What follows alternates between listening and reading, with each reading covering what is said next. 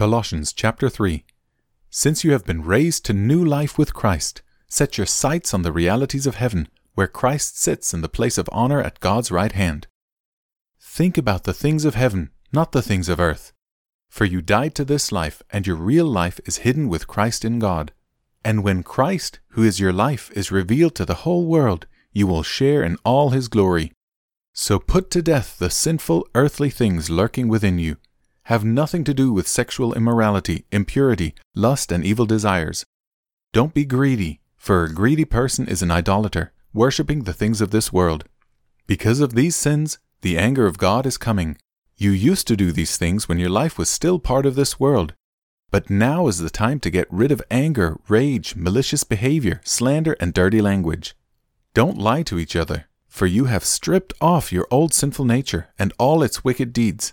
Put on your new nature and be renewed as you learn to know your Creator and become like Him.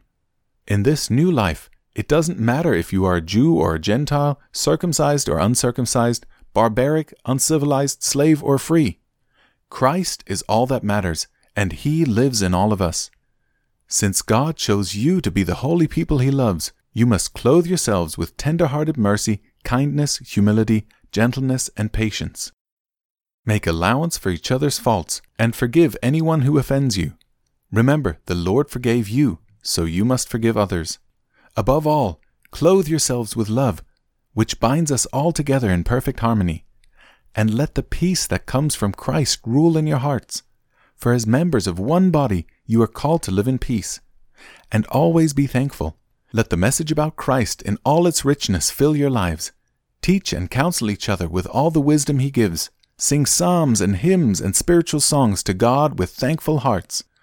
And whatever you do or say, do it as a representative of the Lord Jesus, giving thanks through Him to God the Father. Wives, submit to your husbands, as is fitting for those who belong to the Lord. Husbands, love your wives and never treat them harshly.